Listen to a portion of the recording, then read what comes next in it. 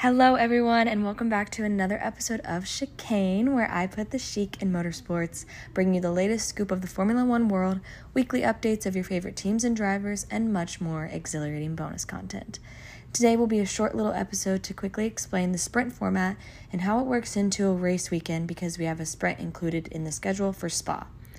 As you may have seen, this will be this week's episode because I will be out of town over the weekend, so instead of releasing on Sunday, it will be today. If you hear that my voice is a little scratchy, I apologize. I went to a concert last night and I was screaming at the top of my lungs, so bear with me for the episode today. Stick around and enjoy, and with that, let's get at it.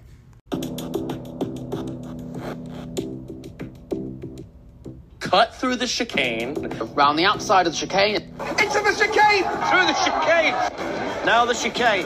Into a tight chicane.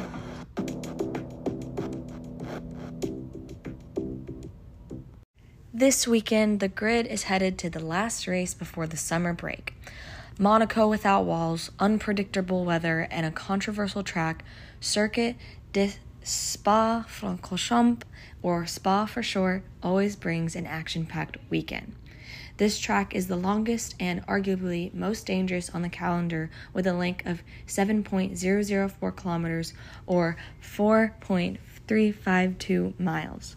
With a total of 44 laps during the race. However, this weekend for fans will get a special treat, the sprint race. So to get us started, the sprint race format was introduced back in 2021 to bring more action to the weekend and enhance the F1 experience with fans.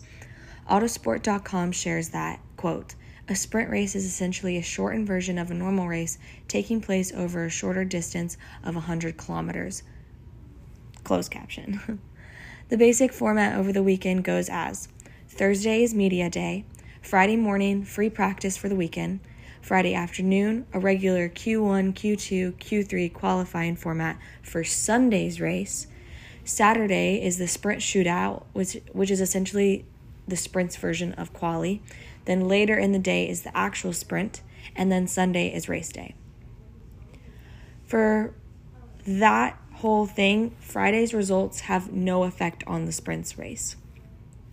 Basically, the sprint as a whole is just a shorter, quicker version of a regular Sunday race, so we're practically getting two races in one weekend. For the sprint shootout, again, the sprint's version of quali, will go as Q1 lasting 12 minutes of drivers trying to get their best laps in with the 5 slowest being cut. Q2 lasting 10 minutes with the remaining drivers, then on to Q3 lasting for about 8 minutes, setting the top 10 for the sprint later in that afternoon. Drivers can score points towards their drivers' championship during the sprint with only the top 8 finishers. With that, pole position will earn 8 points, second place with 7 points, third place with 6, and so on and so on and so on, dropping 1 point down the order until 8th has 1 point. There will be 3 more sprint weekends during the 2023 calendar season, being held at Qatar in October, COTA in October, and Brazil in November. Now I'm just going to briefly talk about Spa and why it's controversial, why it's my favorite track, and then maybe give podium predictions for the weekend.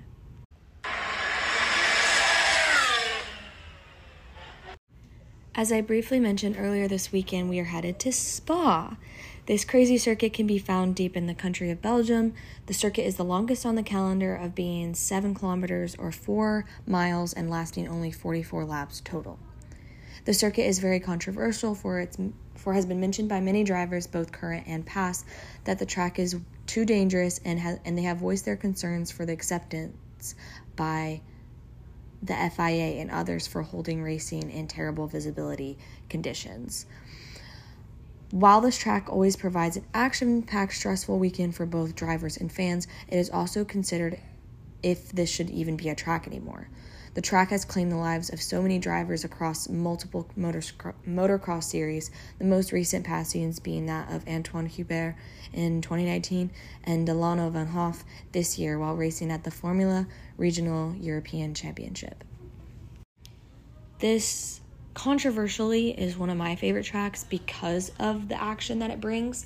It is one of the most dangerous and exhilarating and adrenaline rushed tracks on on the calendar. They call it or nickname it Monaco without walls, and there always tends to be a couple of DNFs, a couple of crashes, or just a surprisingly good weekend that ends up being good for the racing, because it doesn't always promise that the normal people that are going to be on podium are going to be on podium. That is the only reason that I like it. I do not like it for the fact that the FIA and others in charge of regulating whether the race should start or not have allowed that in the past, and it has caused accidents to happen, and those accidents being fatalities. It is Thursday, so some of the media has come out already for the race this weekend, and Pierre Gasly, along with his team, have hosted a race/walk, run/walk in honor of Antoine, and he hosted it, allowing those his family members, Antoine's family members, people of the community, and then Formula 1, Formula 2, Formula 3, and other feeder series to raise money for Antoine's legacy, pretty much. If you want to go check it out, I would highly recommend checking out F1's account on Instagram and Pierre Gasly's, because they have a very in-detail memoir for him. This track has caused, I believe, around 40 different fatalities throughout its entirety.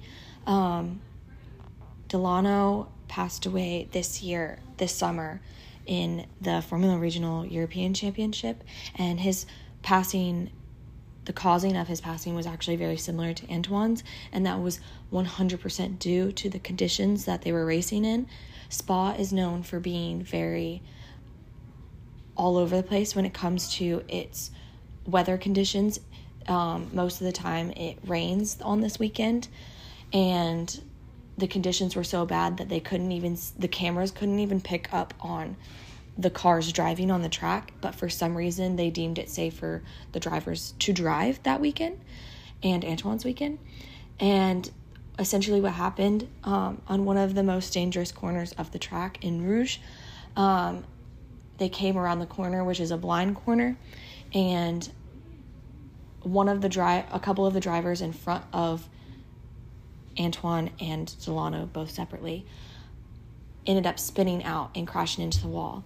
And then that caused a sequence of other crashes into each other, and essentially Antoine and Delano separately both crashed into the wall, bounced back off, and because of the conditions, they were not able to be seen on track, and they were both T-boned by another driver at full speed, which ended up in their fateful death.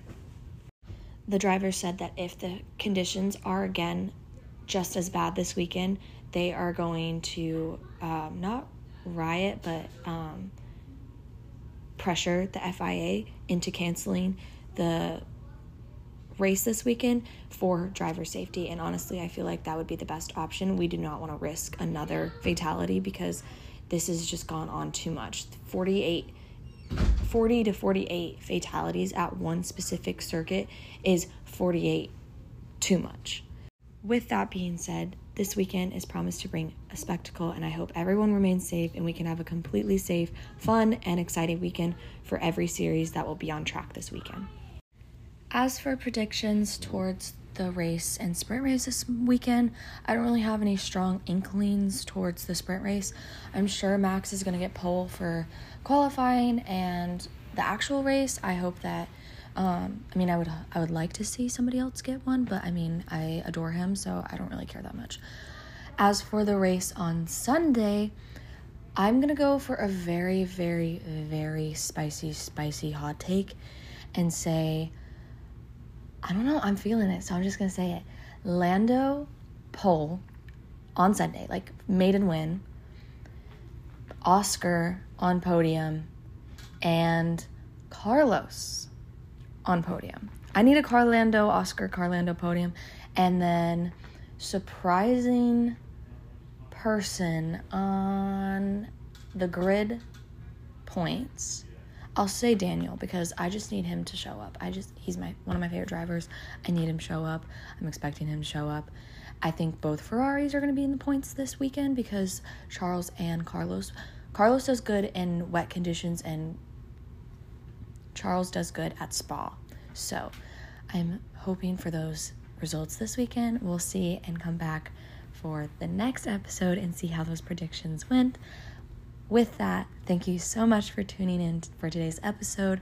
If you feel like it, please share and rate the podcast and feel free to answer today's question. As usual, the podcast Instagram handle is in the bio and my email is in there as well if you have any questions, comments, or suggestions for future episodes. See you next week and have a wonderful week in between.